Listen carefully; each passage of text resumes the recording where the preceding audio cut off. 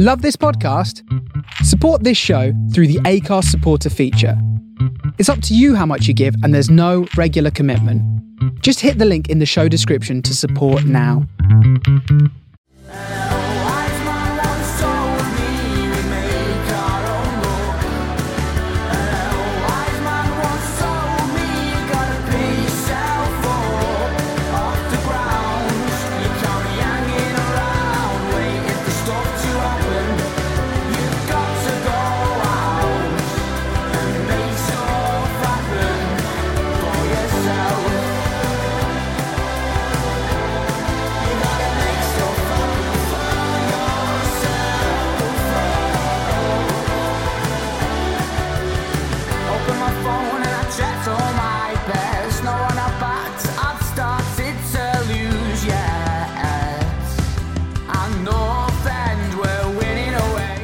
Hello listeners, and welcome to episode 2 of the new season of the From the Finney podcast. I'm joined by Jimmy, Brownie and Ollie for this one. We're going to talk about pre-season, the window so far, what's to come in the window. We've got voice notes from Sam, Solly and George, and then we've got our predictions to make, and we'll finish up with a little chat with Tom Little, who recently left the club. He was the head of performance for 8 seasons, worked under Simon Grayson, Alex Neil and Frankie McAvoy. So enjoy. Ollie, Brownie, you well? Very well, thank you. Good, thanks, mate. Good. Yeah, I know I said in the intro that I'm joined by Jimmy. Becoming a bit of a habit this, but he's running late. Shock. You'll have to bear with me as well. I've got a bit of a cold at the minute, a bit bunged up. But boys, good to have you back. It's episode 2 of season 4. Crazy that. I know, yeah. Remember me and you all them years ago chatting shit when you were off your tits. Don't remember that. Is not you, Brownie. Yeah, don't remember that, Jake. Really, but... yeah, I'm not surprised. As I used to say at the start of these episodes, if you like what we do here at From the Finney on the podcast, you can support us. If you head over to supporter.acast.com/From the Finney, any donations that are received are massively appreciated and they help to keep the pod running. Alternatively, if you're listening on Apple Podcasts, you can leave us a review, or if you're listening on the Spotify app, you can leave us a star rating on there. I'm not really sure what the star rating on Spotify does, but it looks good. I think we're on like 4.9 out of 5 now, which is pretty decent. Yeah, boys. Obviously, Jimmy will join us when he's got whatever he needs to get sorted. But pre-season is done and dusted. I've had a little bit of a chat with Tom Little, who used to. He was at the club for 8 seasons. Worked with Grayson, Frankie, and Alex, or Alex and Frankie, if we're going in order.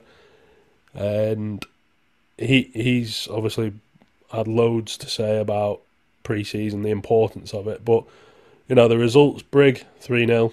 That's an obligatory win, really. Lost 1-0 against Tranmere behind closed doors. Lost against Getafe. Beat Hearts 2-1 and lost against Leicester 2-1. I know, obviously, the Accrington. Oh yeah, Aki as well. Forgot about that. Don't know how. Nice day in the sun in East Lancashire with you, Ollie, having a couple of pints. Yep. Another memorable day. I know some people read more into the results of pre-season than perhaps is ever warranted. But where do you two stand on it? Is it just a sort of a necessary evil to get ready for the season, or do you look a little bit deeper at what's gone on? Don't look at results at all, but interesting to see the tactical stuff for me. I saw a graph the other day on Twitter about top 6 in the Prem, how their pre-season results correlate to their first 10 league fixtures, and there's very little correlation between if you win pre-season and if you win in the league. But I thought the Hearts game in particular last week was quite interesting from a tactical point of view. But unfortunately, the footage hasn't been uploaded onto P&E, iFollow or Flyscout. But for me, it's mainly just about looking at different tactical things, how he uses the centre-backs, different midfield dynamics, and then obviously he's tried 3-4-3, 3-5-2 And obviously just seeing the new players in the flesh, but I'm not really bothered about results. I'm not sure if Ryan Lowe is. I know most managers aren't, but no injuries is the main thing, and obviously only Maguire's been injured, but that was very early on. So I think Diaby's got a bit of a knock as well, but apart from that, seems to have come through it pretty well. Yeah, I think Ollie summed it up perfectly well there in terms of results do mean absolutely nothing in this scenario, especially when you are trying out new things, which Lowe has done, which I think is interesting because I think he's made a point of saying that he wants to focus on the opposition a little bit more than he did last season, which is an improvement in my eyes. As much as people don't like that, people seem to think that you should only focus on yourselves and not focus on the opposition, which I think is a bit bizarre. But in order to do that, he's going to try out new things in pre-season. And, if you lose a game, concede a goal here and there, then, so be it. You learn from it, don't you, and move on. So as long as we're right for Wigan on Saturday, then, yeah, who cares? I think as well, if you look at when he came in, I think he came in December, right in the middle of the season, last season. So apart from international breaks, it's been a very full-on schedule. He's probably not had much time to put his actual... Obviously, you can tell there was a bit of a change in style, but you can see a lot more tactical things this pre-season. So, like Brownie says, as long as we're ready for Wigan, that's the main thing. But I can see quite a lot of different tactical tweaks coming through. So it'll be interesting to see how adventurous we are. I think at Deepdale, we're going to try and be quite expansive. Probably still be relatively balanced away from home. But yeah, as I said before, the main thing about pre-season is getting players in as early as possible and no injuries. So I think be quite happy to get Woodburn and Brady in quite early. And obviously the two new lads this week have a full week on the training ground. I reckon Parrott will probably start, mainly because we've got very few other options. But been quite a decent pre-season. It's gone quite quick for me.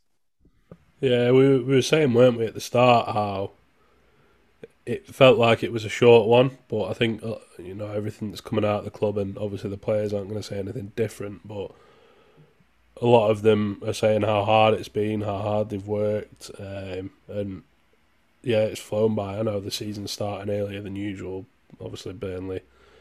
Where are they away at Huddersfield on Friday? I think they are, aren't they? Yeah. Yeah, I do think they all say that, though, don't they, Jay? Every interview. Yeah, of course they do. It's the hardest pre-season I've ever had this, Well, yeah, we'll see. Yeah.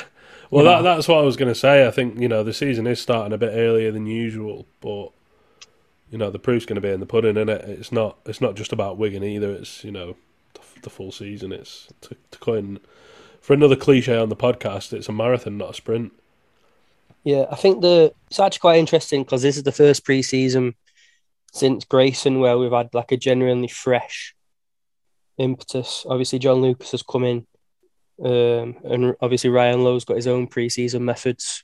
Obviously, going away for the first time since I can remember, really. I don't know if we ever went away apart from Ireland under Alex Neil or Grayson. Does Scotland count under Grayson? No, it doesn't count, Jake. So... It's probably the first time in like 7, 8, 9 years that a lot of these players have had a completely fresh pre-season. So, and we have tended to start seasons quite slowly. So it'll be interesting to see if there's actually a genuine difference, not just in performance, but in fitness levels. And going away for 10 days or whatever it was, 5 days. And then, just not having that many games, but obviously doing a lot of work on the training ground. So, be interesting to see, especially comparing it to like Sunderland as well. But yeah, I'm not actually sure how Ryan Lowe's teams have tended to start seasons. But yeah, it'll be interesting. And the players obviously do look quite sharp from what I've seen. Look really sharp against Hearts, and then I've seen bits and pieces of other games as well. So some players in particular, I think Ben Whiteman looks really sharp. I think DJ looks pretty sharp. Interesting you should mention Ben Whiteman then. Obviously, my chat with Tom Little will come up in a short while, but he mentioned specifically Ben Whiteman and what a model professional he is, what an athlete he is, and the way that he looks after himself and, you know, treats his work, because that's what it is for them at the end of the day, and it's work. And I think you could see this pre-season. He looks like he's bulked up a little bit. He looks a little bit bigger, but he doesn't look too big. He looks still trim. And when he pulled on the white boots with the white socks and the white strapping in that yellow kit at Aki, it was quite a sight to behold, wasn't it, Ollie? Certainly. But the one I always think of when you talk about a player coming back and looking different is Jordan Hugill. I think it was in 2017. He came back. I think the season before was just a bit part. He came back an absolute physical specimen. And then that obviously had a massive impact on his performance. So one of the issues I've had, not issues, but concerns about Ben Whiteman has been turnovers against the ball and counter pressing. And he just looks a lot sharper. So, yeah. You can tell he's a model professional, and I think he lives and breathes football from what I've heard as well. Yeah, I think he's done a few footy pods as well, hasn't he? I know he's done NTT20 in the past, I think during lockdown. And I think for a professional to go out of the way and talk about football in that capacity on a podcast, you know, you've got to love what you do, which I think Ben Whiteman clearly does. Do you think, obviously we touched on Lowe saying about how he needs to, I think you said respect the opponents a little bit more, Brownie. Obviously, I'm not quoting Ryan verbatim because I don't have the quote in front of me. But do you think that is something that we're going to see a little bit more of this season? Lowe setting up his teams a little bit differently. Ollie, I know you said one thing you look for in pre-seasons is different tactical tweaks and tactical changes. Have you seen anything in the games that you have seen that makes you think that Ryan might take different approaches this season against certain opposition? Well, I'll just from a general point of view, I think it's a little bit naive to go into the Championship and think that you're going to be able to strictly play the way you want to play, especially when you're a club like us and you've got the personnel like we have. You know, we'll touch on the other clubs later on in the division, but, you know, you're talking clubs with real individual quality that play in the Premier League compared to what we've got. So I think you've got to be a little bit smarter and play each game, you know, take it individually. And if that means focusing a little bit more on the opposition, then so be it. You know, that's how smaller clubs get further up the table. So I think he's probably looked at it and thought, you know what, I probably need to be a little bit more cautious at times and, play the individual game. Yeah. I think I remember being on pod at the end of last season, Jake, where I was trying to say that you can't really get promoted with substandard players playing your own style of football religiously. I think Swansea's going to be an interesting case this season, but you do need to be very pragmatic. And I think we've seen a couple of games under Ryan Lowe where we've been sort of out of sight at half-time. I mean, the opposition have been out of sight at half-time in terms of being 2-0 up or 3-0 up. And we were relying on coming from behind quite a lot. Remember quite a few home games we came from behind to salvage a draw. I think there was a game we were 3-0 down at home. United, was it? Might have been Reading. Was Reading? it Reading? Yeah, Sheffield we were 2 down and down to 10, weren't we?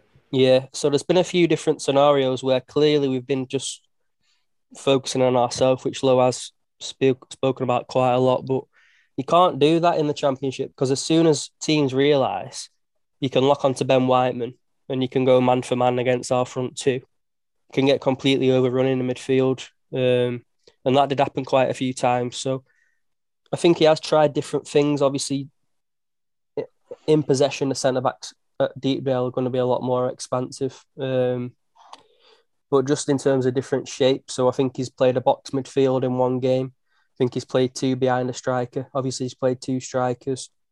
He's played his centre-backs as a narrow 3, but then he's also used the wide centre-backs as full-backs really in possession.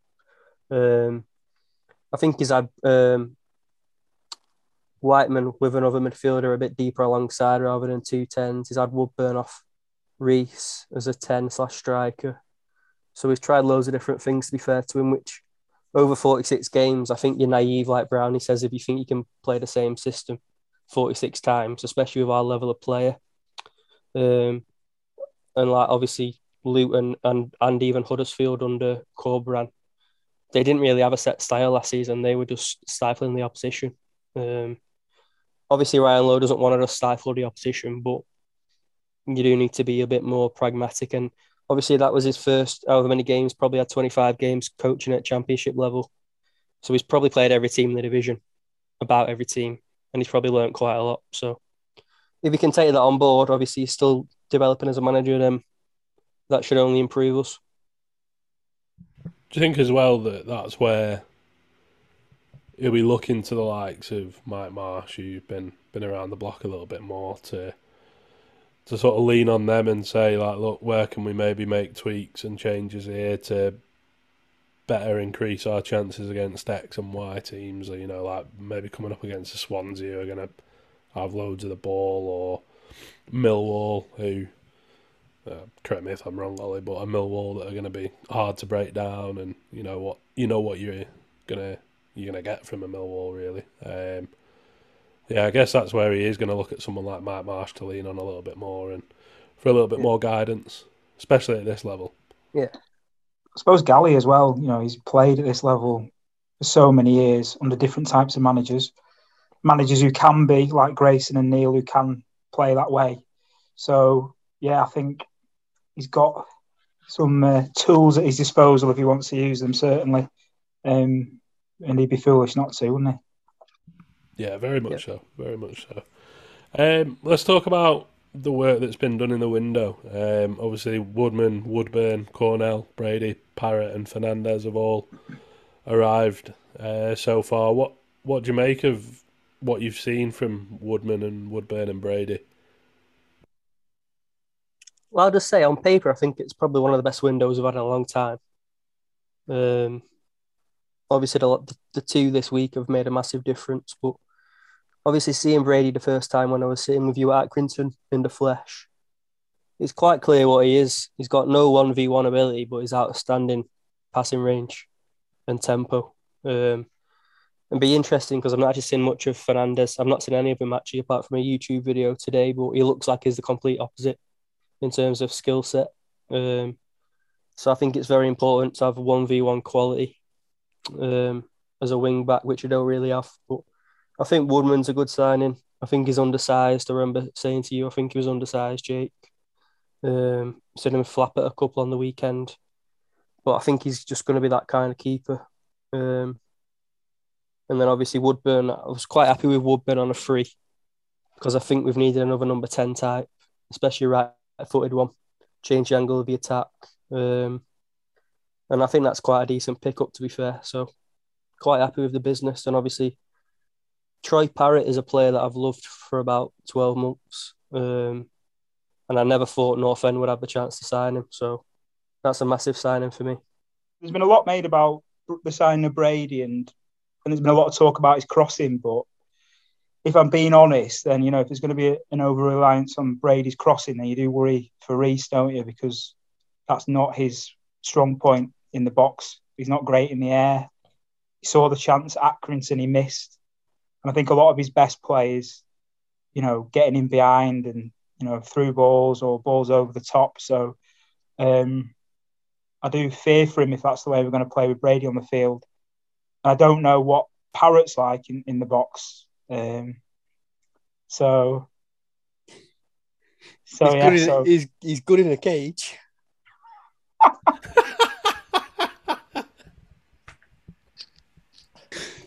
For context here, Jimmy's joined us late and I've told him to mute himself. Ollie's had to turn his camera off because he's pissing himself because he's got Brownie with a parrot joke. And Brownie can't believe that he's got. Well, I knew as soon as I said box then, I knew exactly what was coming. No, I think, neither of them strikers are strikers that you really want attacking crosses. But I think what we're going to do is going to have the two strikers in the box and we're going to probably create space for the likes of Brown, McCann, or the right wing back to attack. Obviously, I can see Jimmy laughing, but I'm laughing at myself. I'm sorry. Please grow up. But yeah, obviously we saw McCann score arriving late into the box. I think it was actually Hughes who played the cross. A little combination. But yeah, Parrott. I don't think Parrott's probably ever scored it. God, we can't go through a full season like this. You can't just laugh every time you say his name. We'll just call him Troy instead. Yeah. Because Fucking hell, I never thought Jimmy coming on the pod would bring a bit of sensibility. honestly, after what I've just listened to whilst I've been on mute, it's been ridiculous. It's absolute chaos. People are dropping the shoulder left, right, and centre. You just couldn't help yourself, could you? Oh my God. I've had fun this week. But yeah, just on the original point about Brady, I think that is why we have brought in Fernandes as well. And obviously Fernandes will have had a lot of assurances that he's going to play a decent amount of minutes. So that is quite an interesting dynamic for me. Because has Brady not played more than 20 games in a season for like the last 4 seasons or something? Yeah, as well? I think that's correct. So he needed competition, didn't he? You know, that was obvious. But I think the one thing that was pretty obvious was Brady's got absolutely no 1v1 skill. So he needs to be... I think he's going to play in games potentially at Deepdale where we've got a lot more sustained territory. He's going to get a lot of the ball in the final third and just create things. Because he obviously can cross, but he's also got just good vision just to pick out little passes. So we've gone from having really poor options on the left to potentially outstanding options. Just as well, I'm not sure Reece actually ever scored a header. Just thinking about it. He's not for us, definitely not. I don't even think he's had many chances with headers. No, he doesn't even get anywhere near it. No, he's tall, but he's not that kind of player, is he? You can't play that way within the team, though. You just can't. There's no point. You're completely wasting your time if you play that way with him. So you kind of play to his strengths, which is why he was so successful last season. Yeah, if you're playing that way, you're not playing to his strengths, are you? Which doesn't bode well if that's the case. But as I say, I think that the crossing will be more about getting the midfielders and the wing backs into the box as well. Because hopefully you've got strikers occupying defenders, create space to sort of angle the ball into onrushing deeper players, which I think Brown isn't actually quite good at that. I think Potts is pretty good at attacking the box late from the other side. Obviously, it remains to be seen what happens with him. But I think Lowe mentioned, didn't he, when the personnel. When Brown scored for Ireland, that header, he said, well, I'd get him in the box more if I could, if we had people who could cross. Yeah. So you think he's going to utilise Brown more in the box, which is where he's most dangerous, isn't it? So it can only be a good thing. I think Woodburn also scored against Hearts across from the right, a little pullback. I think he arrived quite late. Yeah. Yeah. So was Emil's goal against Accrington not quite similar? That's more DJ going out the left, isn't it? Yeah, that was more of a... I think that was more of a bit of a combination. But yeah, before you're on, Jimmy, just speaking about different tactical tweaks. So I think the arriving into the box and just getting more bodies in there is definitely one of them. Yeah, this playing 2-8s or 2 advanced eights, whatever you want to call it, I think that's going to see that happen a lot more. So, and if we go with this shape of playing 1 up front and then 2 behind, could be that Parrott takes one of those 2-8 spots, so he'll play more of an 8-10 role. And because he does seem to be more of a combination player, doesn't he? Yeah. So, and then obviously Reece being the sole 9. I thought I watched most of the Hearts game and I thought he looked quite isolated at times. Or was it the Leicester game? The one where he was playing as a 1 up front at home, I think it might be Leicester actually. Leicester. I just thought he looked really isolated, and it just reminded me when, this is a really bad comparison, but we were playing Jayden Stockley up there on his own, when he was just miles away from everybody else and just nowhere near any sort of play, if that makes sense. It wasn't him. He needs to be in a 2, and whether that's with a 10 or with someone that's playing high up the pitch. Because I think he looked better in the second half when we had 2 up there. Do you not think there's been a bit of an over-reliance on Emil this pre-season because of his lack of options up front?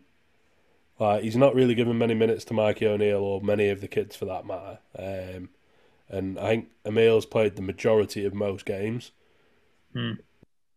I think that's just comes with the territory, doesn't it? Really, because when you've not got a massive squad of pros, because we haven't, have we really? If you think about our squad, it's topped up with kids, and I mean, not the nicest possible way I can, like 17, 18, 19-year-olds, the top of our squad. And ultimately, that was the way it had to go. So, yeah, we are going to rely on our main striker because we sort of need him. I mean, at this moment in time, he's probably one of the few that's guaranteed to start alongside Whiteman and, in my head, DJ, Hughes, and the keeper. Everything else is, well, I know obviously Parrott and Alvaro Fernandez have come in, so they're probably going to be shoo-ins from probably next week, if we're honest, as part of the loan arrangements. But the rest of the positions are pretty much up for grabs, in my eyes. Yeah. Do you think then from next week, from Saturday, that Parrott and Reece is going to be the first choice partnership for the time being until this coveted second striker comes in? If I think Parrott will start 40 games. I think he's outstanding. I've got P&E don't really sign these players that I really like, but just love it. There's a lot of words being said tonight that I never thought I'd hear you mutter on here. What? Parrott? No, never mind. Good at saying. Honestly, I do think though, like I'm skeptical if we're going to bring another striker in. It's maybe me just being realistic, but when you've got Emile Reece and you've got a guy that's going to be playing 45 games over the course of the season, Troy Parrott, as part of the agreement, like as long as he's playing well, you then got Evans, Maguire, O'Neill as your backup three. When Maguire gets fit, only if we lose one of those three, I'd have thought we'd bring one more in. I know he wants to, but I want lots of things in life, but ultimately you can't get them not half the time. You do, if it'd probably scupper another loan, because then, especially a youth loan, is they going to be guaranteed to play? Mm-hmm. I think a permanent striker, I don't think it'll stop us getting a permanent striker, but I don't know whether we'll get one. But probably Maguire's injuries probably made things a little bit more difficult because we could have got him out the door because Cardiff wanted him in January, didn't they? So he's obviously got some suitors. But that injury's not helped, and Parrott's going to be guaranteed games. Reece scored 20 goals last season. If you're another youth player, are you going to come? I've got guaranteed games. Well, that's the thing. Like the other thing with Maguire, he's out of contract in 12 months. If you want a fee for him, you've got to get it now because you're not going to get a fee in January. So if you're not good, who's paying for an injured player now? Well, that's what I'm saying. But who's taking him in general? Because unless he goes now, he goes on probably a free or a nominal fee in January. That's it. Or he walks out the door when his contract's up next summer if we don't renew. And I really struggle to see us renewing him at this moment in time because it's not the player he was ultimately, and as sad as that is, that's the reality of the situation with Maguire. He's not the player he was, but he's also probably not the player that Ryan Lowe wants either. I think Ryan Lowe loves that kind of striker for his system. You need that striker to score goals as well, don't you? Yeah, of course. The Parrott is just a massive upgrade on Maguire. They're quite similar players. Parrott is an outstanding upgrade. That's what you should do to build squads. And that's a perfect example of squad building. Archer, is that possible? Are we foolish for even thinking about it happening, or where do you all stand on that? Cameron Archer only comes to this football club if we lose Middle East, in my head. I just think he's better than us, so I just don't think. I think he can play in the Premier League already, mate. I just don't. And Gerrard said he was going to keep him around until he signs someone. Well, that's apparently what he said. I just can't see us getting him. I don't see how it benefits. Around. I don't see how it benefits Archer either coming to us. Really. Yeah. The thing is, I think there's 5 subs in the Prem now this season.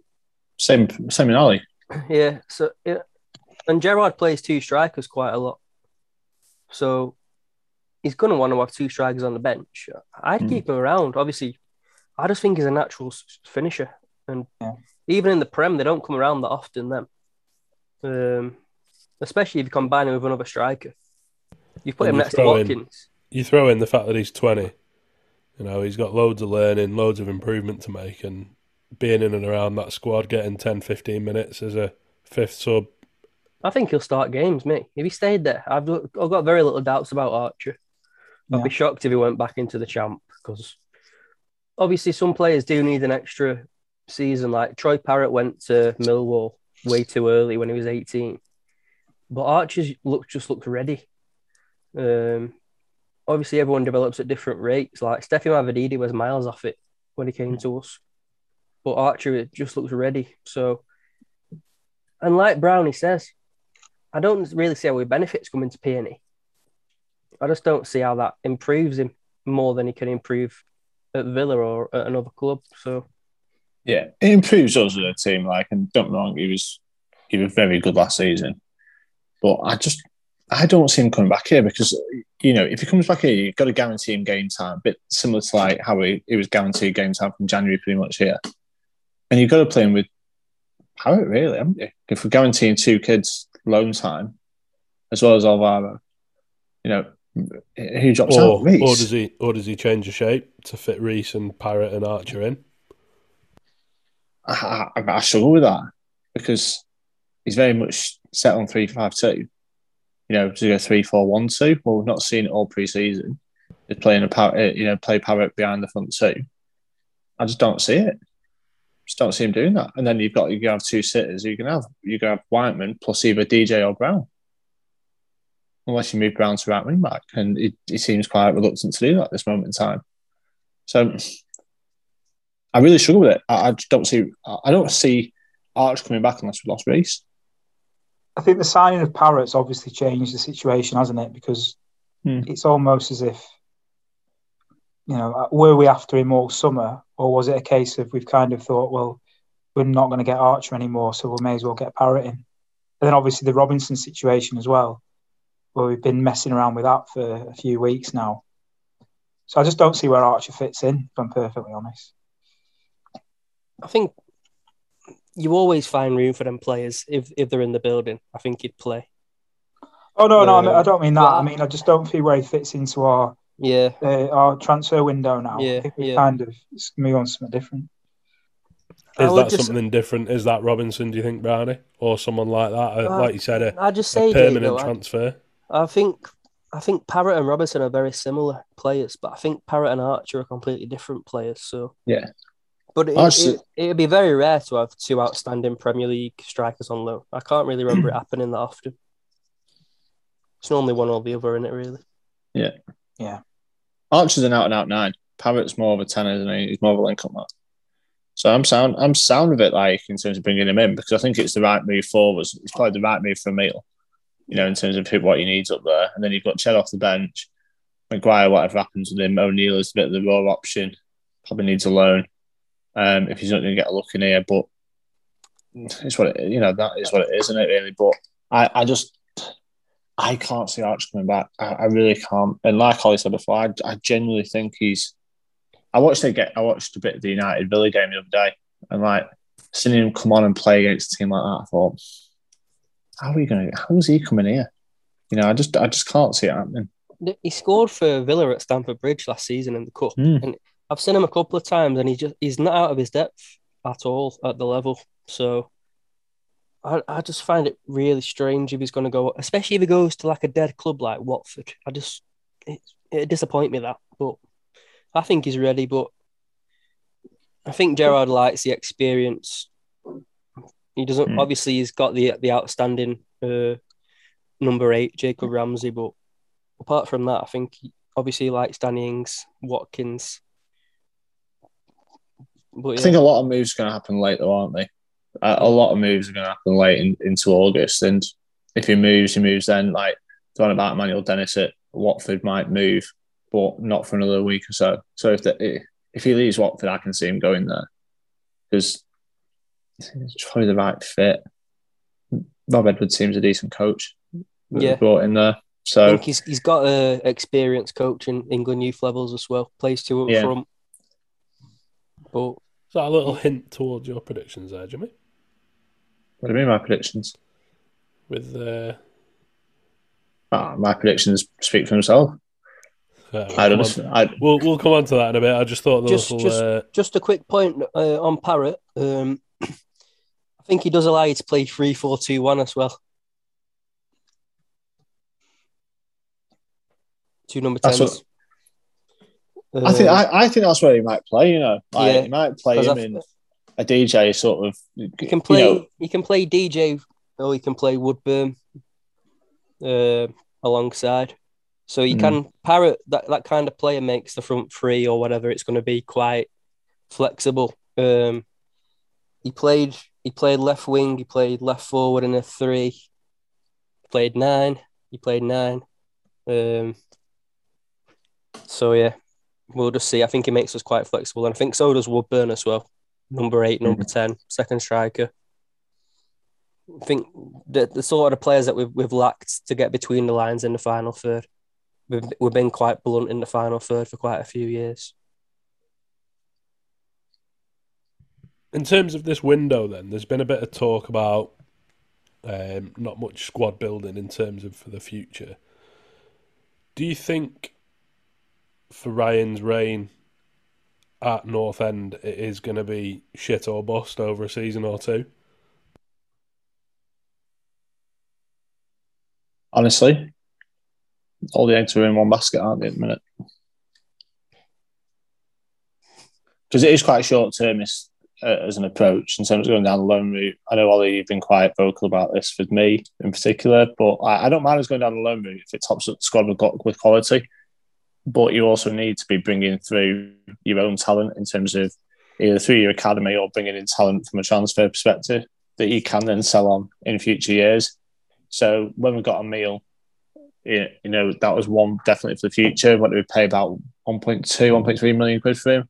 It's probably worth, I'd probably say, £8-9 million now to Premier League club bottom half, give or take, market value wise. That is, you can call it a trader concept, whatever you want to call it, but that's what we need to do as a football club, because ultimately we're spending well above our means on wages compared to our turnover. Yeah. And I think we've only got 3 saleable assets, really, if you look at the squad. Reece, Whiteman, and the keeper. And the keeper's an unknown quantity for us so far, and that's just going off his reputation. Likely as Newcastle have got a bit of a chunky sell-on fee as well, so we'd have to make a decent bit of money on him to make it right. The other thing with that is the keeper market's completely crashed since COVID. You don't really see big fees for keepers at the minute. I do understand from personal experience how hard it is to sign permanent deals, especially young players. But I just feel like Jimmy says, there's probably 2 or 3 saleable assets in the whole squad. And we've been rooting around all summer. We've been relying on Villa, relying on Spurs, United. Obviously didn't get the green light from Villa. Obviously relying on West Brom to come to an agreement for Robinson. So our whole transfer window has been in the hands of other clubs about giving the green light for loan players. And obviously it's taken 5 or 6 weeks of pre-season to get Parrott in and Alvarez. Who's Alvarez?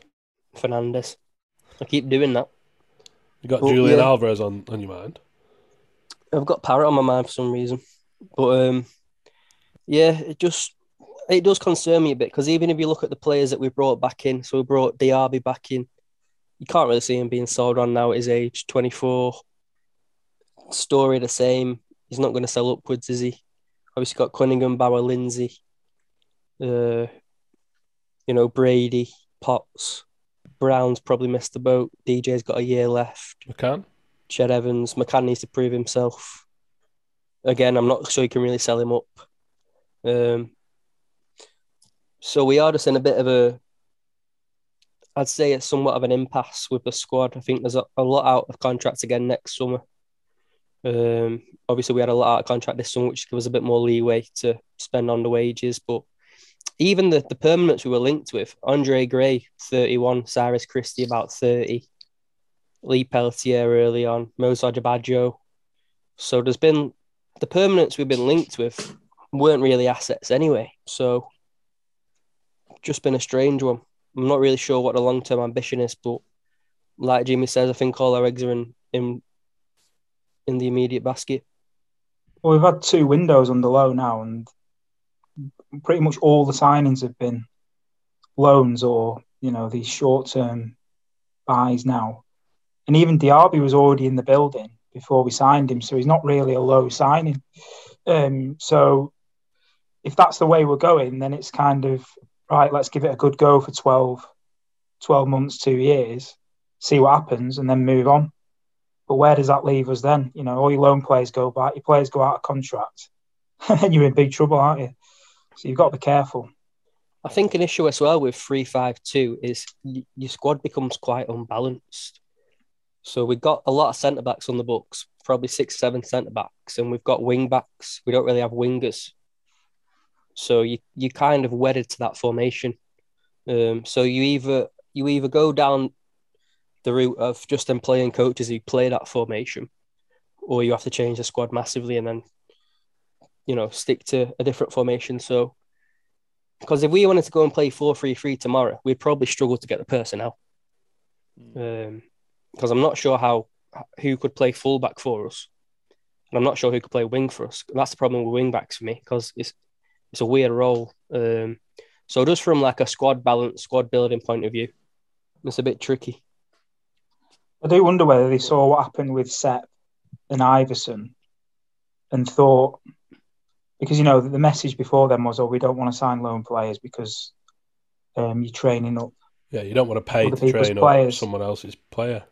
But it worked so well with Iverson and Sepp, and you think, well, have they thought, we might utilise that a little bit more?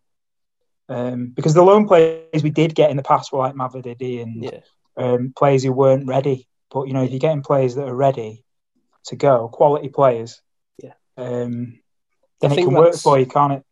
I think that's something that the club's realised. Like, we've clearly gone up a level of pedigree in terms of the loans we brought in.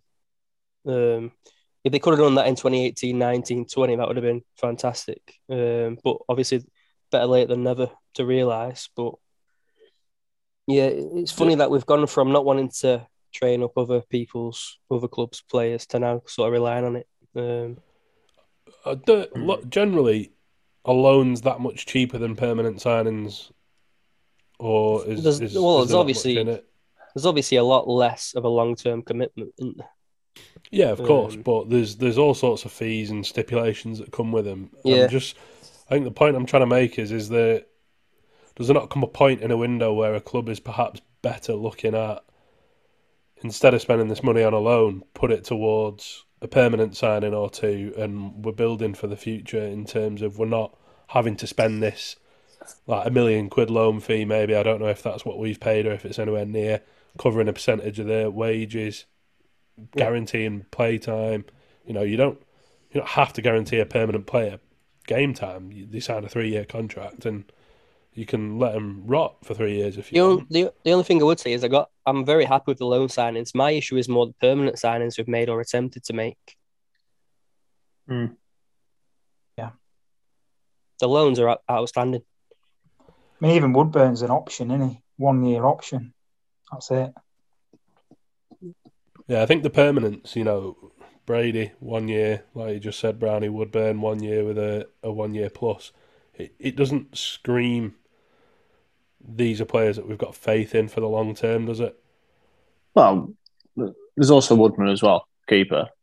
Yeah. So even that was a loan. That was a loan initially, wasn't it? I think, and probably a deal came about.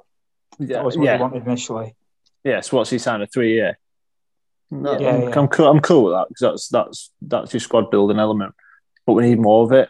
I know it's difficult. I know the market out there is a little bit strange at the minute in terms of permanent signings. But ultimately, if you can bring in people on a free that are 23, 24, 25, that are maybe not the finished article, but players that you can coach and develop to being good championship players, and obviously that'd be amazing. I get they're not in abundance. I know that's probably blue sky thinking from that perspective, but we need to be identifying talent now for next summer. Because like we're already talking about next summer, as a podcast. We're talking about the fact that your likes of DJ, Ledson, who else is a saleable asset? That's probably it, to be fair.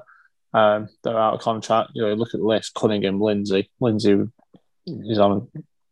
We brought him into the club, and he won't be cheap. Hollis Sunday, God, no idea where he is. Harrop, likewise. O'Reilly in Ireland, not coming back, I don't think. Evans won't be renewed. I wouldn't have thought. He's 34 now, is he? Maguire, again, don't see being renewed. Colton, gone out on loan to Chester. Brady and Woodburn. Woodburn we might renew, but it depends on how he does this season. And, we're nowhere near the sort of that Fab Five, whatever you want to call them, where we had that winter of discontent, in terms of 5 of our best players going out of contract all at the same time. But we just need to be on the front foot with it, in my eyes. Yeah. I think it does come in cycles as well. So we're obviously at the low end of a cycle now. But to be fair to the club, in the past, they have had a lot of assets on the books. And it's obviously quite hard to get them in at championship level, but there has been them out there. For me, like I say, the loans are outstanding, but it's when you're trying to sign the likes of Andre Gray, Adebayo, Brady on a 1 year, it just all seems quite short-termist. But I think we all know that Ryan Lowe is here for the here and now. And it's a good championship season for me to have a good go. Yeah, last one then before we come on to the start of the predictions. So obviously there's been talk of Ryan wants 2 more in. We have a right wing back shaped hole, and the talk seems to be that we're in the market for a second striker. Where do you boys see as a priority? Would you prioritise right wing back and a striker? Would you say that a centre back and a striker is maybe a bit more of a priority, or maybe even a centre back and a right wing back is more of a priority? Where do you stand on what we've got left to do between now and the end of the window? I'm not sure we need another striker. I would, I think we do need a right wing back, in all honesty. Be interesting if he starts on Saturday. I think we need defensive cover, me. I'm nervous as hell about our back line. Because if Hughes gets a knock, I'm very twitchy about that already. Yeah. If Hughes got a knock and ruled him out for a few weeks, we've got 7 league games between now and the end of August. I'm nervous about that. I think the fact we've come very reliant on Andrew Hughes says enough about the back line. And Greg has just dropped off a cliff physically for me. The weird thing for me was the right centre-back situation, because Diaby doesn't fit the system if you want to play through. And Story for me is more of a stopper. And then I think Potts had a really poor pre-season, performance-wise. I think he's been really poor. And I think he was okay last season, but I think there was a bit of overrating coming into it. Just going to say, do you not think his poor pre-season has perhaps carried over a little bit from the end of last season? I didn't think he was great at the end of last season. I don't think he was poor. I think he's the thing just with a workhorse. Potts was that there's no quality to his play. He works hard. He's athletic. Well, he even says that himself, doesn't he? He takes a piss. I'm just a big horse. But I think the thing with Potts, and I like him. I think we're all fans of him on here. He's never, even under Alex, he's never nailed down a position, has he? He's never had. He's played centre mid. He's played as a running 10. He's played on the right. He's played probably up front as well. He's never really nailed down a position until he got put in that right wing back spot, and his performances became, I think the word is probably consistent. I wouldn't say they were amazing, or I don't think he was ever regularly hitting 8, 8.5, 9 out of 10 performances every week. I think he just became a steady player in a steady position. And without wanting to knock him, because, again, as I just said, I'm a fan of him, I do think that there was a little bit of overrating there because he just found this consistency that he'd never had. I think what with Potts was he was best when he works in certain games or when he was brought on at certain times. He's never been a player who's going to play every week. I think what's happened is he got put into that position, and definitely a stopgap. And he's done all right, hasn't he? And I think people have got a little bit too carried away. The goal against Stokes, obviously, giving a little bit of people got a little bit excited then, but long term, he's not the answer, is he? So I'd say that's probably the key area at the minute. I agree with Jimmy about the defence. Not convinced by the defence at all. And then probably you'd look for that extra striker at the end of that if I was going to do it that way around. I think another thing, I mentioned it probably in February, March, is Bauer. I don't think he's had a great pre-season either.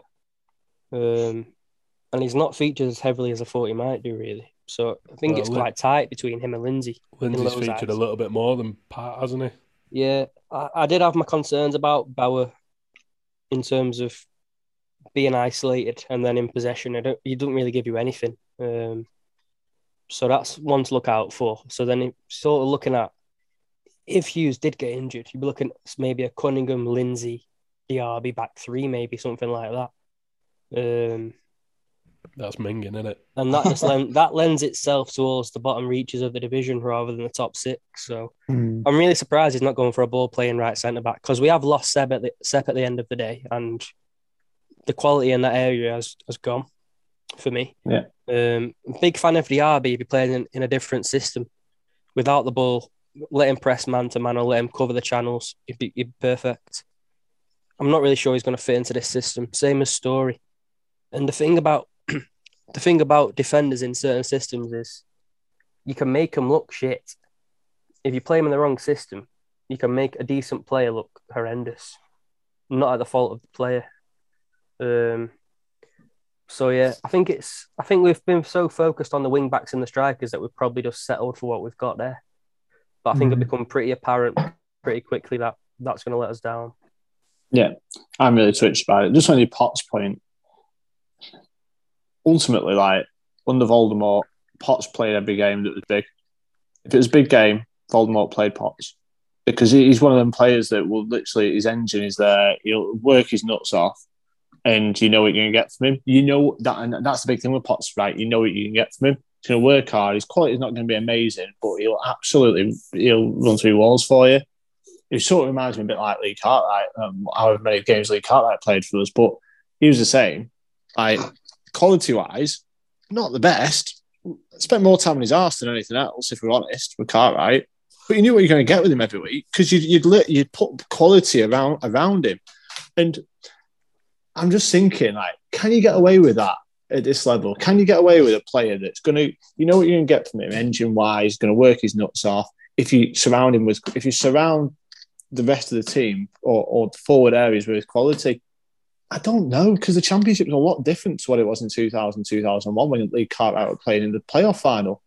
You know what I mean? Even then, Cartwright didn't last long. Oh, exactly. So, he's exactly the same then.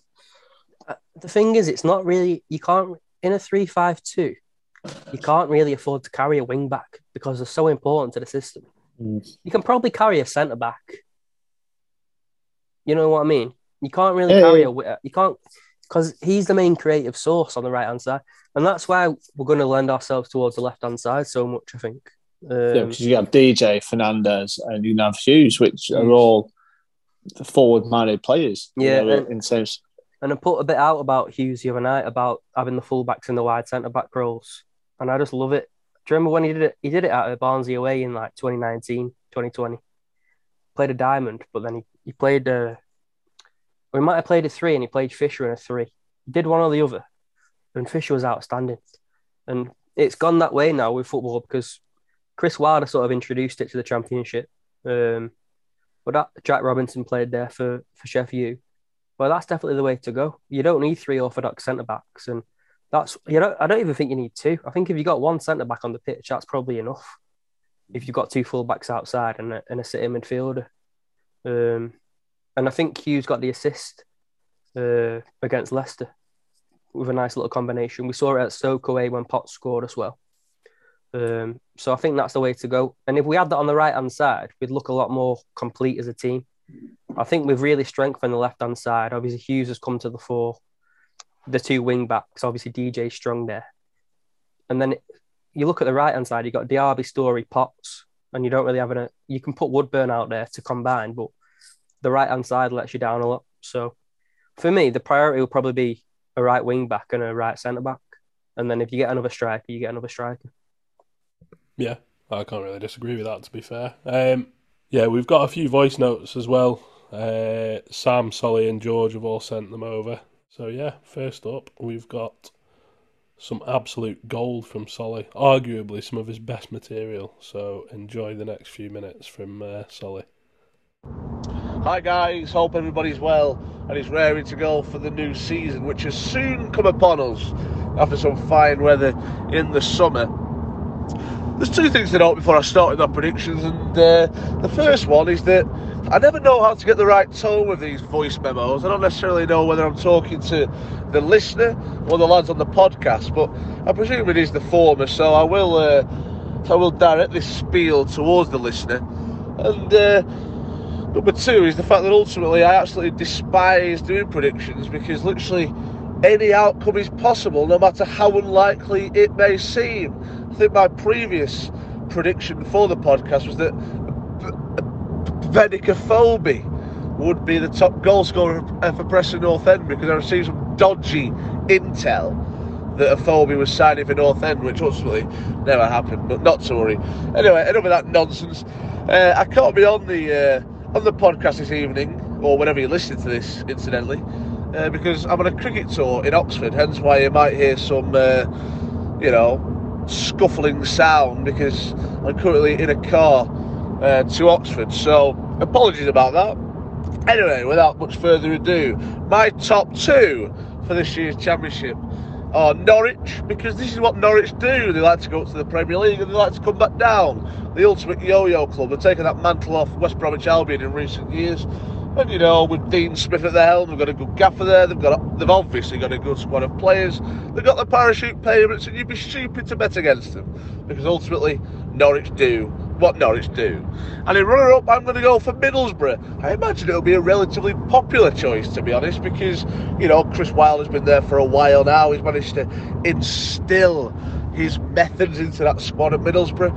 And, this is a powerful football club. They can spend money, and they've got a massive fan base, none of which actually equates to results in the field. But this is the sort of spiel that these people in the know, or people who make predictions, tend to come out with. So I'm just going to follow suit. So I'm going to go for Norwich, because that's what they do, and Middlesbrough under Chris Wilder, with a decent squad there and a massive fan base. It's about time they got back to the Premier League. Nobody particularly enjoys going to Middlesbrough midweek.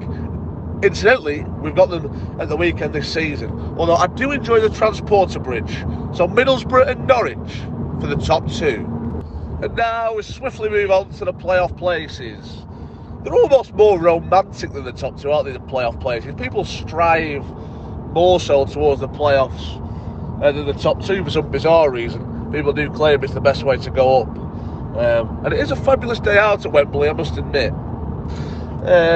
Anyway, let's stop naming some clubs who are going to feature in this year's Championship playoffs. I think the Clarets will be there. Burnley.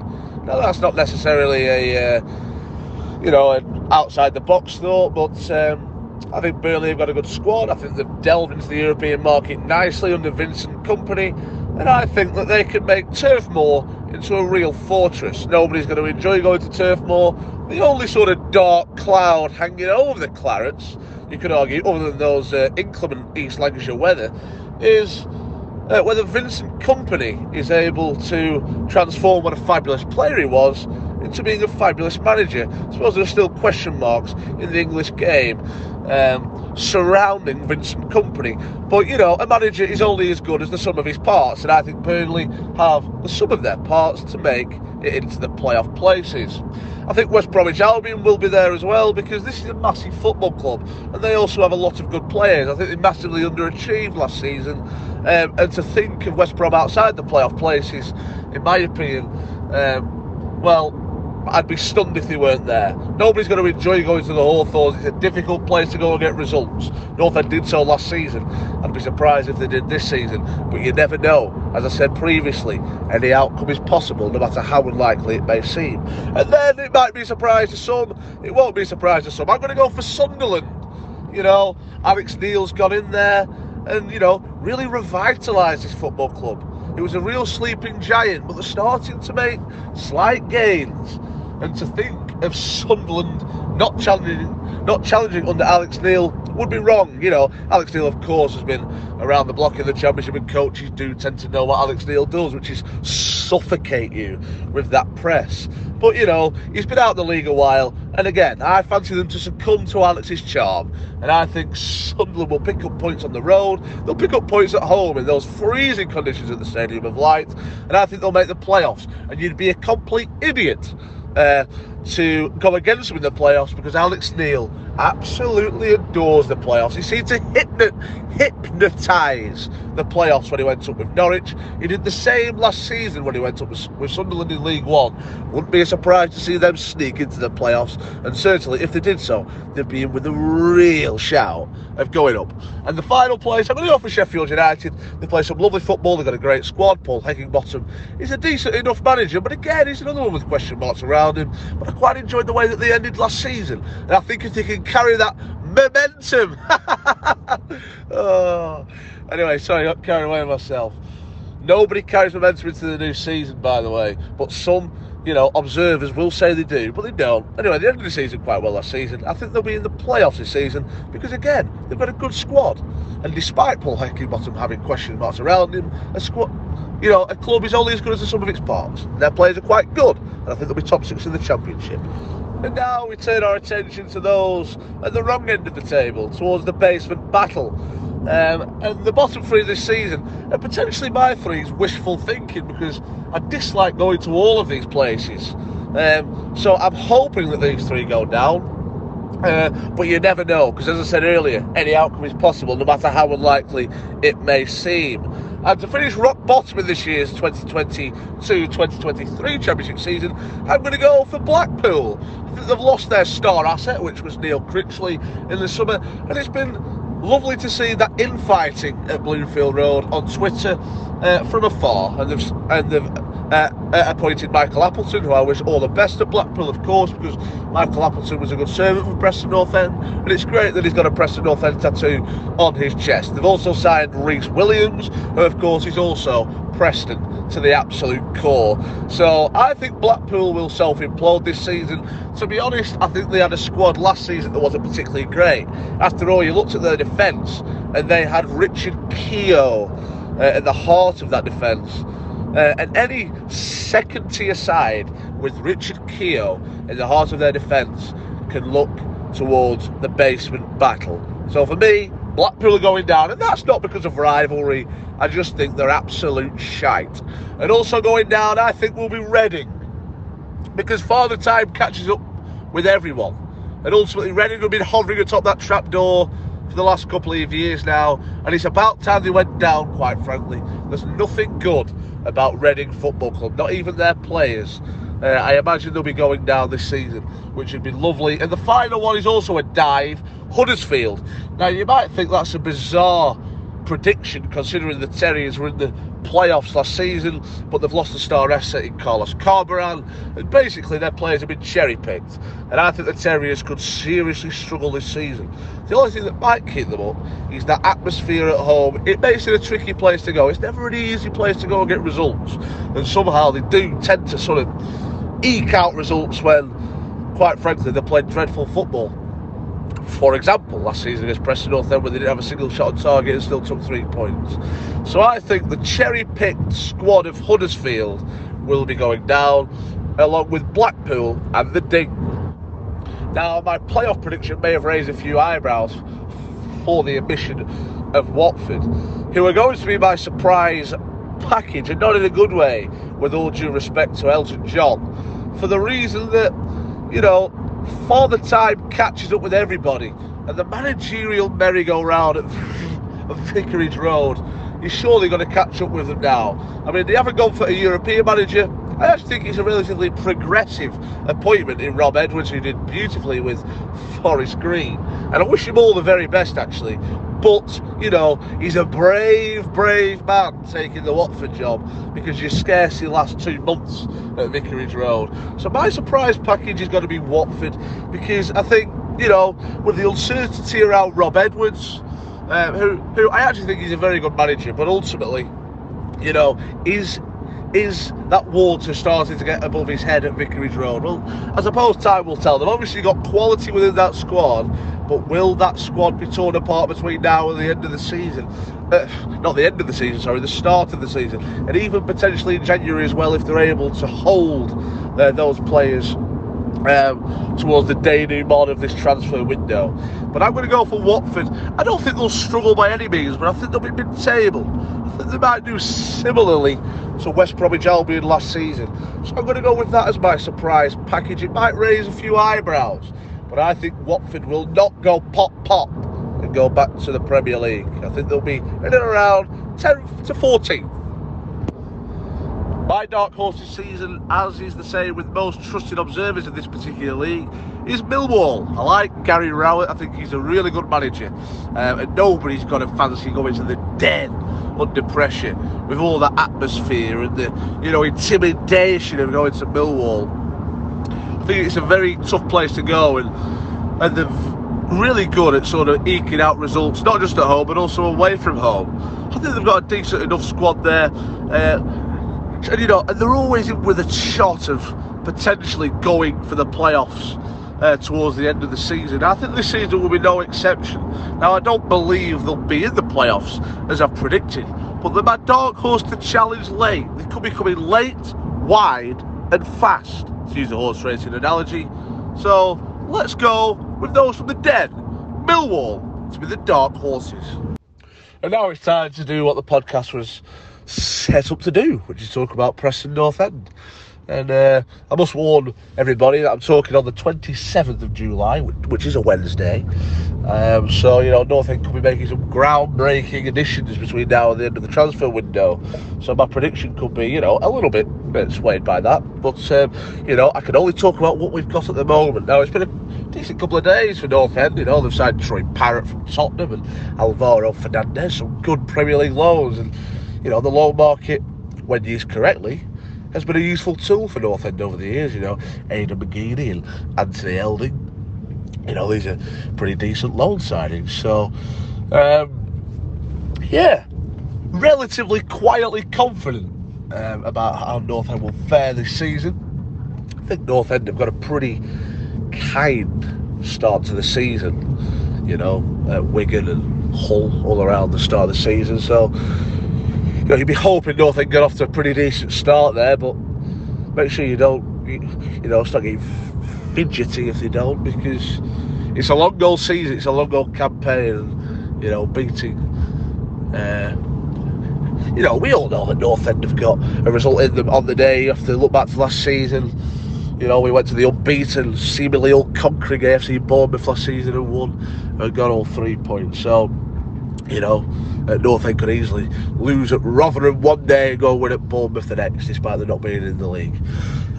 So, yeah, I'm quietly confident. Look, it'd be lovely to get Cameron Archer and Callum Robinson, the names that have been, you know, spouted about recently. But, you know, you've got to remain realistic. And I'd take one of those. That'd be, I think, a particularly good transfer window. Now, it's worth noting that this has been a pretty decent transfer window up to press, but not necessarily a transfer window that's going to make sure you're okay in a couple of years' time. You know, there's no real saleable assets coming through the door. I do quite enjoy the loan market, as I alluded to earlier, but it was, you know, the Riddler, Peter Ridsdale, who did say only a couple of years ago that he's not overly keen on developing other teams' players. Well, it seems like that's gone out the window on this occasion, because we seem to be delving into the low market, which is good for this season. It's good for these 46 games, but is it good for the future? Well, who knows? I mean, if North End are putting all their eggs in one particular basket, then that's fine. but it needs to work. So, yeah, I think there's reason to be optimistic. I think North End is still a couple short as of now. You know, I'd love to see a couple of defenders come through that door. I'd like to see a central defender. Not sure Patrick Bauer is the same player that walked through the door from Charlton Athletic. I think he's obviously still a steady player, but, you know, mobility has become a bit of an issue for Big Pat. So I'd like to see one of those. And obviously there's question marks around Jordan Storey.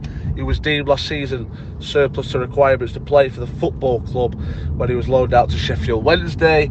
So is he coming into the reckoning this season to play that right centre-half role? I've only done 2 pre-season games, and the Getafe game and the Hearts game. And the Hearts game was particularly impressive, actually. I enjoyed the way North End played.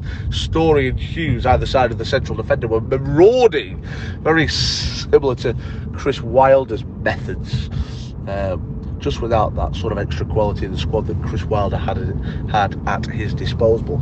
I quite like the Brady signing, but obviously Brady isn't going to make it to the end of the season. We can kid ourselves now, but ultimately Robbie Brady will not get through the whole season. Hence why Fernandez is a particularly good signing, in my opinion. So yeah, without talking too much drivel, I think there's reason to be optimistic. I think Ray Lowe's been backed like no other manager has been recently, for sure. So there's a little bit of pressure on Ryan Lowe, and I hope he's up to it. You can tell he's been getting a little bit frustrated in the transfer window, but obviously he's being backed, and he's got some pretty good players at his disposal this season. I think we're a couple of players light from challenging for that top 6. I'd be delighted with top 10, but obviously the first and foremost is to get in around that 52-53 point mark and guarantee survival. And that's Solly's piece done. Make sure you tweet him, let him know what you think. Next up, we've got Sam. Hi everyone, it's that time of the year again, isn't it? It's the championship season starting again. Everyone's making their predictions. Everyone's optimistic about their club. Some people are worrying going into it. There really is no other time like this in the football calendar, full of optimism, full of doubt, full of the drama starts from minute one, doesn't it, really? And everyone's throwing their sort of hat into the ring of what they think is going to happen. I just want to thank Jake for, getting me on to give my predictions. Last season, I'm pretty sure I predicted us to finish bottom half, which we did, but I also predicted Jamie Thomas to be a breakout star for us, and he never played a championship minute. So, I'm really going to hope that I do a little bit better this year. And also, I'm not the best at recording voice notes, so if there's any stuttering and stuff, please bear with me. I've had a little look into the championship. This is what I think is going to happen. As for who's going to win the championship, I'll give you my top 2 first in order. I'm going to back Norwich. It's a bit of a boring suggestion, but the last 2 years I've been in the championship with a fairly similar squad. The likes of Timu Pukki, Max Aarons, Todd Campbell, I expect to play a part. These are players that have been there and done it for Norwich, really, and that, combined with the fact they've got a manager like Dean Smith, who obviously his last season in the Championship got promotion with Aston Villa. I think they could have a real, recipe to win the league again. I would not be surprised if this happens at all. Obviously, Timu Pukki, I think, will be their main reason they'll do well. He's obviously smashed it the last 2 times he's been in the division. But also as well, throw a little curveball out there. I'm expecting Adam Adar to have a really good season. He got 17 games in the Premier League last year, and he's a player I've kept an eye on ever since he was on loan at... No, he wasn't on loan. Ever since he played against us in the FA Cup at the start of 2020. Obviously scored a hat-trick, and I've kept an eye on him since. And I think he's a player who, if he gets the opportunity to get regular minutes this year, I thoroughly expect him to have a good season. I hope to think he can, at least break double figures for goals, and that's a player who could really kick on. And him, Timu Pukki, Josh Sargent, and of course Jordan Hugill still being on their books, and by all means sounds like he's having a decent pre-season. They've got the firepower to win a lot of games this year, and I wouldn't be surprised at all to see them win the league again, as boring as it may be. Second place, for me, it was a real toss-up between the other 2 relegated teams, Burnley and Watford. Obviously, I think every year everyone expects the relegated teams to do quite well. They don't always do that. Obviously, looking at West Brom last year, we really struggled, despite me thinking they'd have a good year and have a good squad on paper. But Burnley and Watford, I've gone for the toss-up, and Middlesbrough as well of second place. But I'm going to, unfortunately, as it's painful to say, lean towards our local rivals, Burnley. Obviously, them and Watford, they both have quite inexperienced managers at Championship level. Vincent Kompany's far from set the world alight at Anderlecht. However, Burnley have recruited, I think they've spent a lot more money than people actually anticipated them to do. Obviously helps funding by selling Nathan Collins for a best part of £20 million to Wolves, but they bought in a few players when we're really excited to see play in the Championship. The obvious ones, Scott Twine, obviously took League One apart last year. A lot of free kicks, a real sort of flashy player who I think, there'll be a lot of pressure on him to step up to the Championship, but there's no reason why he can't do it. They've obviously used the loan market really well and sort of used teams under 23s, teams Vincent Kompany's Man City links have really helped out. They've brought in Harwood Bellis and C.G. Egan-Riley, who I think are really good players at Championship level. It'll help keep the ball out the back, and there obviously Moric has come in as well, which I've spent a fair bit on. Luke McNally coming in, Josh Cullen, these are all players that, although they might not have a lot of Championship experience, might have had the odd year here and there, it's a really exciting squad, and there are a lot of players that I think, me as a Preston fan and a lot of other Championship clubs all envy, the likes of Scott Twine. I know there was a queue of clubs lining up for him. Harwood Bellis obviously really impressed at Blackburn Rovers the other year, and I think they've got a really decent squad. A lot does depend on how Vincent Kompany gets them playing. Like I say, his record at Anderlecht wasn't out of this world, but there's no reason why they can't push on and have a really good go this year. I hope I get this wrong, because obviously being a Preston fan, no one wants to see Burnley doing well. But, they've bought well. There's no reason why they can't push on, as I keep saying. On to the playoffs. Third place, I'm going to put Middlesbrough. The reason for this, they were really unlucky to miss out on the playoffs last year, obviously. It went down to the final day of the season where we dismantled them in results elsewhere. A real out-the-blocks performance by Sheffield United really killed any playoff hopes for them despite our result. But I think going into this year, they have recruited really well, and obviously Chris Wilder had monumental success with Sheffield United taking them up to the Premier League, and obviously having that really good first season there. I think they finished about 9th or 10th, getting that top half finish. So I think obviously with that manager, it gives them a real kick-start. And today they've just signed in Marcus Forss on a permanent transfer, and I think one thing they were really missing was a goal scorer, and Marcus Forss I think is a really exciting player that they could bring in and hopefully fire them into the playoffs in their respective. I think they've brought in really quite a decent lot of players here. You're looking at like Darrell Lenihan's been a real rock at the back for Blackburn Rovers. Ryan Giles, a really impressive fullback, arguably one of, if not the best loan signings brought into the Championship this year. And obviously to get that Marcus Forss deal over the line, which as I'm recording this now looks to be going through. Obviously signing Zach Steffen as well, a good goalkeeper. There could maybe be one more striker off. The link with Adam Armstrong, the link with Cameron Archer, crossing everything in my body. That doesn't happen, but I think Middlesbrough are going to be a real team to watch this year. I don't want to call them dark horses because I think they're expecting to do well, but I certainly think they'll catch a lot of the Championship off guard and really be pushing, in my opinion, Norwich, Burnley and Watford. I think that'll be the main battle for automatic promotion. Watford coming in now, similar story to Norwich in the way that they've kept a lot of the squad that did really well from last time they were here. Tom Cleverley, Ismail Assar. Obviously this year they've got Emmanuel Dennis as things stands. And these are players really who should be nowhere near the Championship. These are Premier League footballers who Norwich have managed to keep hold of for the second time now since coming down to the Championship. The only thing I'm not quite convinced by Watford, and it could be a risk for them, is the manager they've brought in. They've also brought in the lad off Forest Green, I've forgotten his name, who by all means has done really well to get them into the League One on a limited budget. He had a good squad there, don't get me wrong, he's got a good squad at Watford, but there's no guarantee that you can transition that form into the Championship. But who can rule them out? They're going to have a lot of good players. By all means, a lot of good players. They've bought in fairly well as well. Fully expect Watford to be in there. 5th place, I'm going to put Sheffield United. They obviously got 5th place last year, so I don't expect them to finish any different this year. Under Paul Heckingbottom, we know they had a really difficult start under Jokanovic. Looked out of it, looked really down there. They obviously did that managerial change. But in Paul Heckingbottom, who took it by storm, really. How well that'll continue for, we don't know. He's not that, as a coach, he's quite experienced, but as a manager, it can often be quite different. Obviously not guaranteed the same success into the second year. However, they have used the low market really well, brought in Reda Kadara today, brought in Kieran Clark, obviously a lot of experience, and Tommy Doyle from Manchester City is a really exciting capture. And I think with these players, they're not obviously going to, they've got to replace the likes of Morgan Gibbs-White, but what Sheffield United have got is they have got players who maybe last year struggled, but on paper, Ollie McBurney and Ryan Brewster, if it clicks for them, they've proven they can do it in the Championship in the past, both at Swansea City, of course. Not to mention Billy Sharp as well, who, he's missed to Sheffield United, he's missed to goals.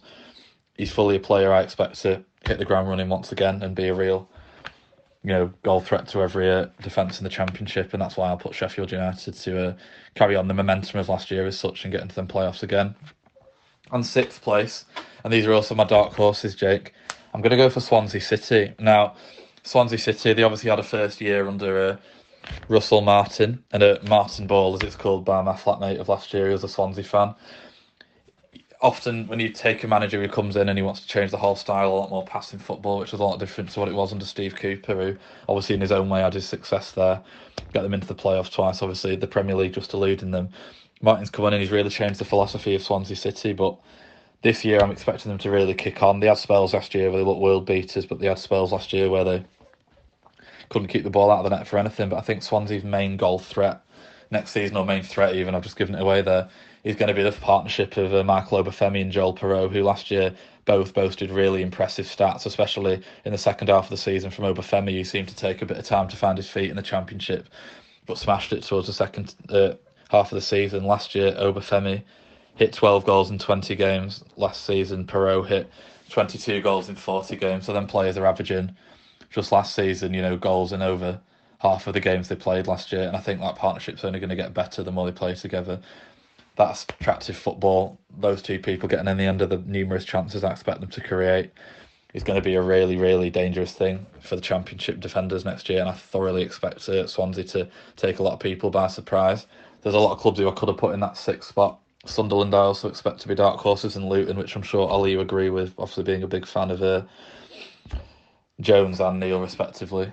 But Swansea for me, I just think he'll sneak in there. I'm a big fan of Martin, and the one thing I think that'll help them this year is the signing of Harry Darling from MK Dons. He's a really impressive centre-back, obviously notched 7 goals last year, but he's a really calm, composing figure at the back, very good on the ball. There's probably a lackingness to Ben Davis for people who haven't seen him play, and Preston fans who maybe want a bit more of an idea or a simile of how he's going to be for Swansea City. So I thoroughly expect Swansea to take a lot of people by surprise, and I certainly wouldn't bet against them sneaking into 6th place. Moving on to relegation, a bit of a bleak one for these clubs involved. 24th place, I'm going to put Rotherham United. Obviously, they get the nickname of being the yo-yo club, really, in the Championship. They seem to be up, down, up, down, up, down. This year, I don't expect it to be any different, really. I think the main blow for Rotherham this year is, obviously, despite going up, they've lost 2 key players in the promotion year in Michael Smith and Michael Hickway to a bitter rival Sheffield Wednesday, and they've also lost Freddie Ladapo, who's gone to Ipswich, and I think these are going to be, big people to replace. The players they've brought in to replace them, Connor Washington, Tom Eaves, they've never really taken the Championship by storm, have they? Connor Washington and Tom Eaves obviously both have experience in the Championship, but Connor Washington was obviously at Charlton last year and, didn't exactly set the world alight. He was solid, and Tom Eaves, who we know can be a goal threat, he obviously has that physical presence which Michael Smith would have brought to the table, but whether they're at the same level, whether they'll adapt to Rotherham United the same as them 2 boys would have, I'm not entirely convinced. I think Paul Warne, he's a decent man manager. He's obviously got that going for him, but tactically he's often found himself out of depth in the Championship, playing quite defensive football, just trying to keep it out the back of the net. And with some of the quality of players in the Championship this year, with the players coming down, the players being brought in, there's every chance that, I think they'll finish rock bottom, to be honest with you. 23rd place is a club that's in absolute turmoil at the moment. Sorry about that. It's Birmingham City. They look an absolute mess, to be fair. There's obviously been all these rumours of the owners. Are they going to come in? Are they not going to come in? In the end, they've not come in. But however, Birmingham City, despite all this, I don't think the recruitment has been all that bad. I'm looking at it now. They brought in the likes of Dion Sanderson, who obviously really impressed last year. They brought a couple of last year's loan players back, to be fair. But I just think that squad, all the turmoil going on around it, the lack of security that John Eustace is going to have despite only just being appointed, I think they're going to really struggle. There's all that turmoil going on with the stand. There's a really toxic atmosphere around Birmingham at the minute, and I really do think they're going to struggle, to be honest with you. Which is a shame, because Birmingham are a massive club. Really always good fans when they come to Deepdale. It's a really good away day that I've had a lot of joy at down the years, and it's one of them that you'd want to see in the Championship. But unfortunately, as it stands, I just can't see him staying up in 3rd place. Another club in turmoil off the pitch for slightly different reasons. They've obviously got a lot of and a bit of an embargo at the minute. They've got a lot of cap on the players they can bring in. It's actually Reading.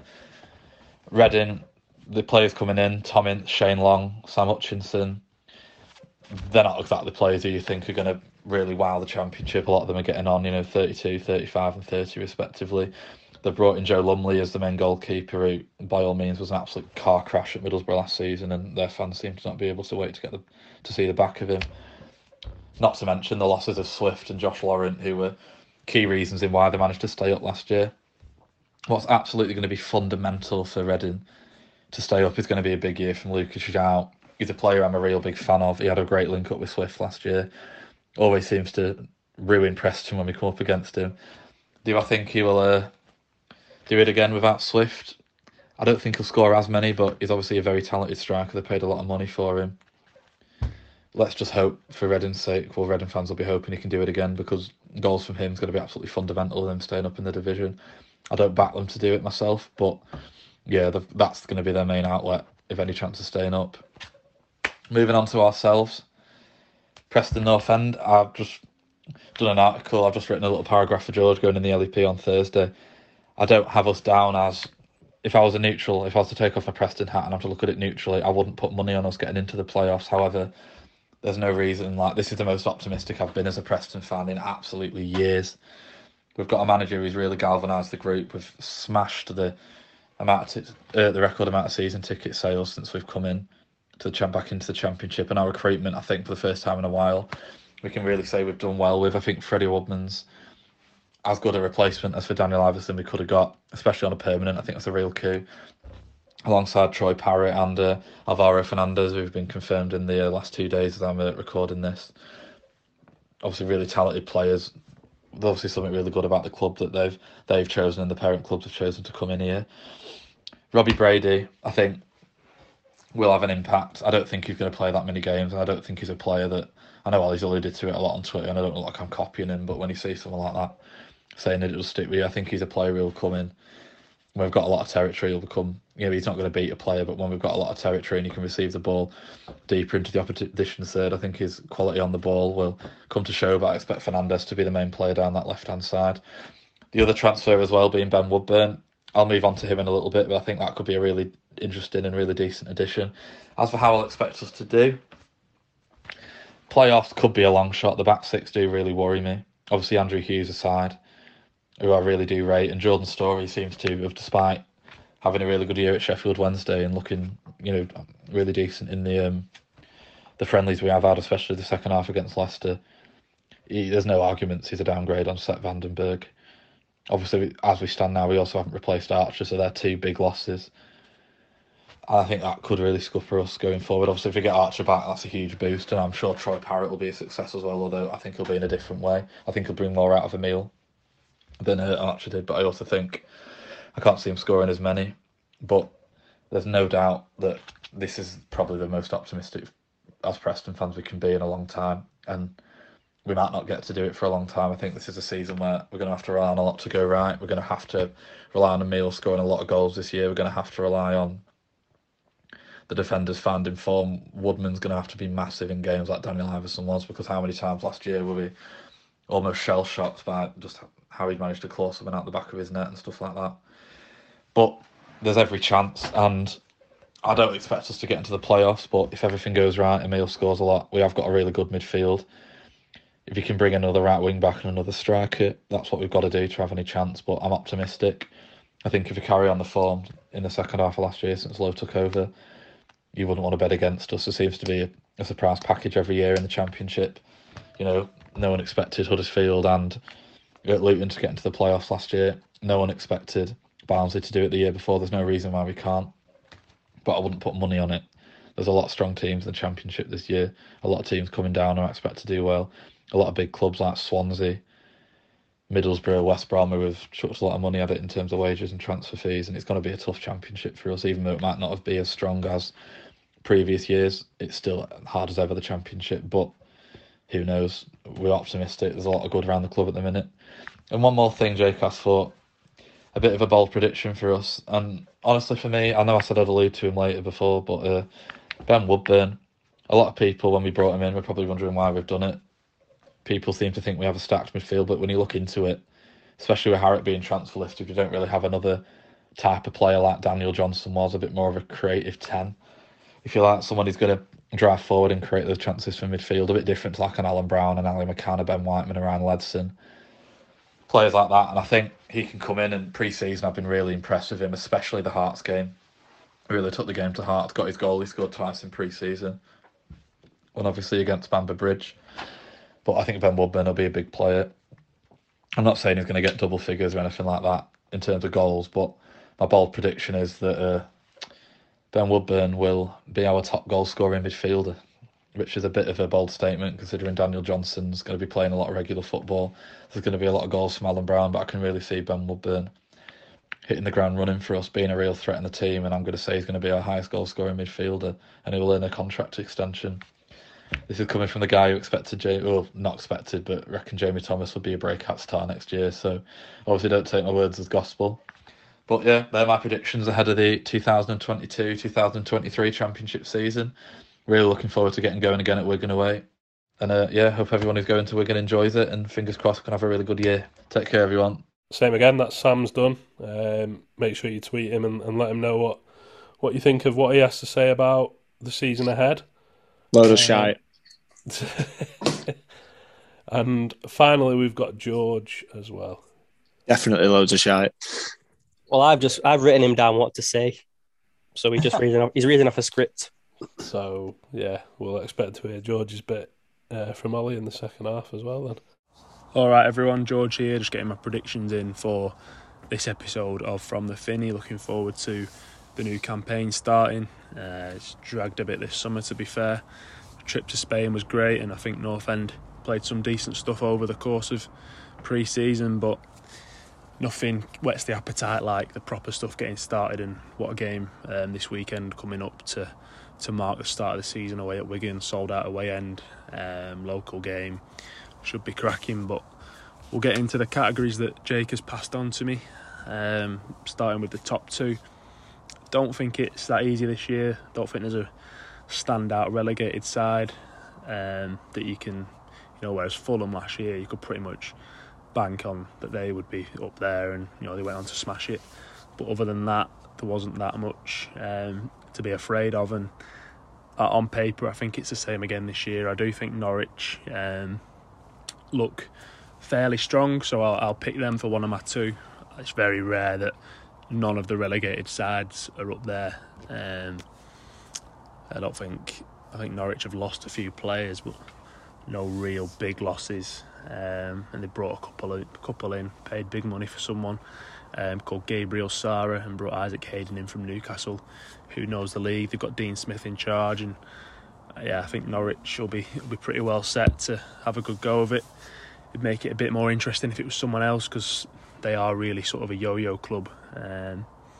But yeah, I've got Norwich in there, and then the second one was tough. There was no real standout for me. I've gone for Sheffield United. I thought they were good at Deepdale last year, even though North End managed to, against all odds, come from behind and get that 2-2 draw. I thought Sheffield United played some really good stuff and looked to cut above at times. And yeah, I think if that squad can, click as it did a couple of years ago, I think they've got a good chance of being up there. I think they've made some great signings. Tommy Doyle from Man City, Kieran Clark's coming from Newcastle. Paid big money for a Bosnian centre-back that Blackburn were after. And yeah, I think the squad looks good, and if they like to Ryan Brewster and Iliman and Dye can have good individual seasons, then I think Sheffield United will be up there in and around it. On to the playoffs. I think Middlesbrough, a team a lot of people are talking about this year. I think they still need a few more signings, but slowly building that squad together nicely.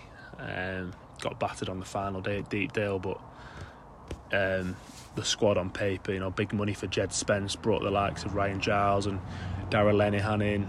I think there's rumours with maybe even Adam Armstrong and a couple of other strikers. Marcus Force at Brentford. And Chris Wilder's loved up at the Riverside by the looks of it, and if they can build on the momentum, shout out to Adam Salisbury from last year, then I think they'll be well set to have a good go of it and push that top six. After that, I have got Watford in there, even though they're a bit of an unknown entity. I had a look at the squad and they've still got plenty of quality. untested manager in from Forest Green, but it's not a bad squad to go in and work with there. If you can sort of re-galvanise them after a difficult season in the Premier League, then there's enough quality in the Watford squad to make the top 6 for sure. Obviously still a month left of the transfer window, so that could change yet, but I think it'd be tough to leave Watford out of that top 6 given the players and experience and quality they've got on paper. My final 2 are West Brom. I think they've made some great signings, to be honest, this summer. John Swift, Jed Wallace, not to be sniffed at, to be fair.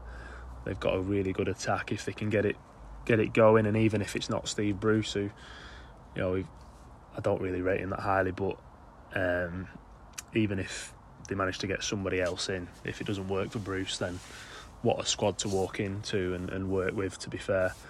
So yeah, they'll have to play a lot better football than they did last year, because they were absolutely awful to watch in the 2 games against Preston. But Wallace and Swift are 2 serious signings, and plenty of other quality at both ends to supplement that. So yeah, the Baggies should be up there. It leaves 1 spot for me, and I've gone with regret for Burnley, because obviously made a lot of signings this summer. A lot of them are untested, but it's got the potential to really click. I think companies put a big lot of trust in youth players, bringing young players in, a lot from Man City, and they're going to obviously change the style from the last few years, but I think it looks quite a smart recruitment, to be fair, on paper, and they're going to get more money for a few players that they've sold, so could potentially go out and spend that. I think it will be a test for Kompany into the Championship, new for him and new for a lot of those players, but I think most of the signings Burnley have made you've looked at and look pretty good, to be fair, so it'd be good to see them not up there, but I think they look like they'll have a good go, to be fair.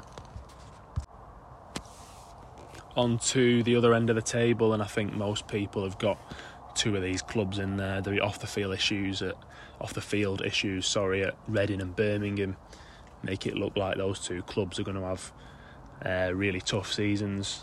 There is still quality in both squads, the likes of Lucas João and Ejaria at Reading, and I think Birmingham have brought a couple of players in, Dion Sanderson and things like, I think Placheta is it from Norwich as well. But yeah, if you look what the fans of those 2 clubs are saying, then it doesn't bode well for either of them. I'd be delighted to not have to go to the Madejski, to be fair. So if Reading did struggle, then I don't think many Preston fans would miss them. But yeah, we'll have to see how 2 big clubs get on this year, because a lot of people are backing them to really struggle. The other spot, I did to and fro between Blackpool, who I think will struggle after the loss of Critchley. Don't think they've signed particularly well this summer. Only 3 signings, I think. And then Rotherham, you always expect to be down there in a dogfight. And we'll have to see how they get on. I'm sure they will be down there, but had a good year last year. Paul Warne is still in charge, been linked with a few other jobs.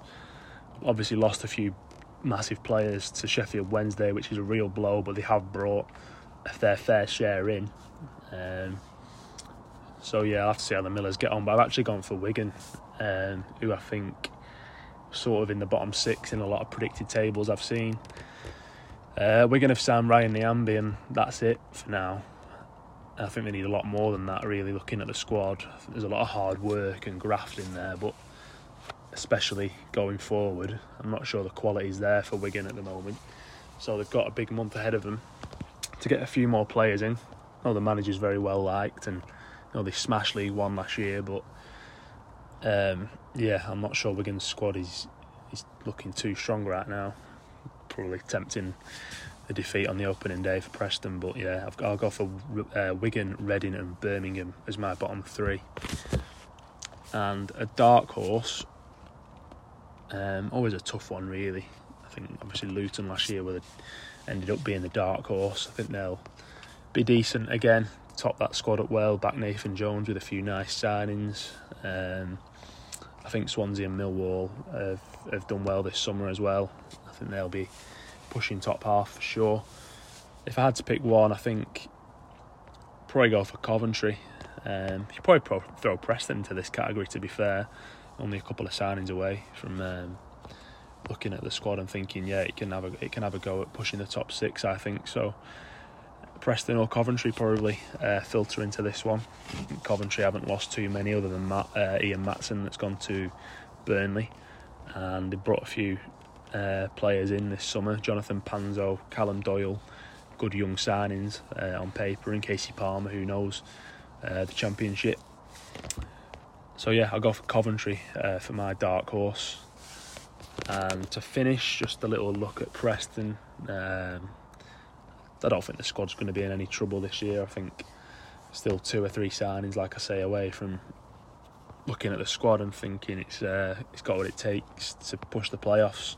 I don't think the Championship is too strong. Again, there's a lot of teams, probably 10 to 12 teams, maybe more, that you look at and think could push the playoff spots, but no real outstanding quality or team to be afraid of, I would say.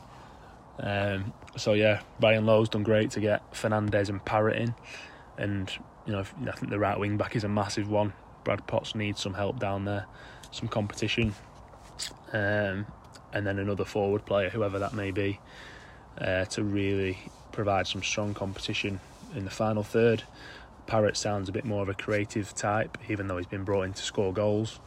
And then we saw what the competition from Archer did for Reece last year, so if you can get another quality player in that final third and a right wing back, I think Preston will be looking pretty good to have a good go of it. Centre back, I think, is potentially going to be an issue.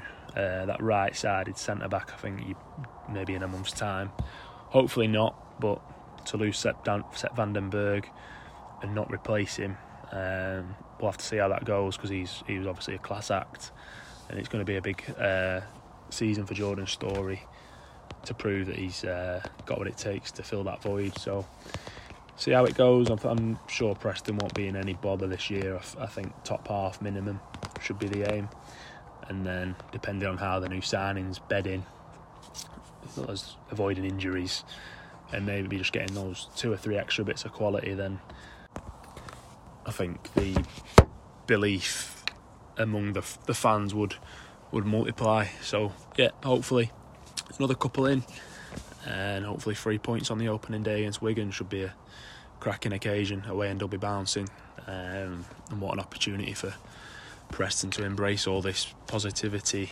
and start with 3 points on the road. Nice one. And yeah, make sure you tweet George, let him know what you think, if you think it was shit or if you think it sounded like something Ollie would say. Yeah, boys, cheers for that.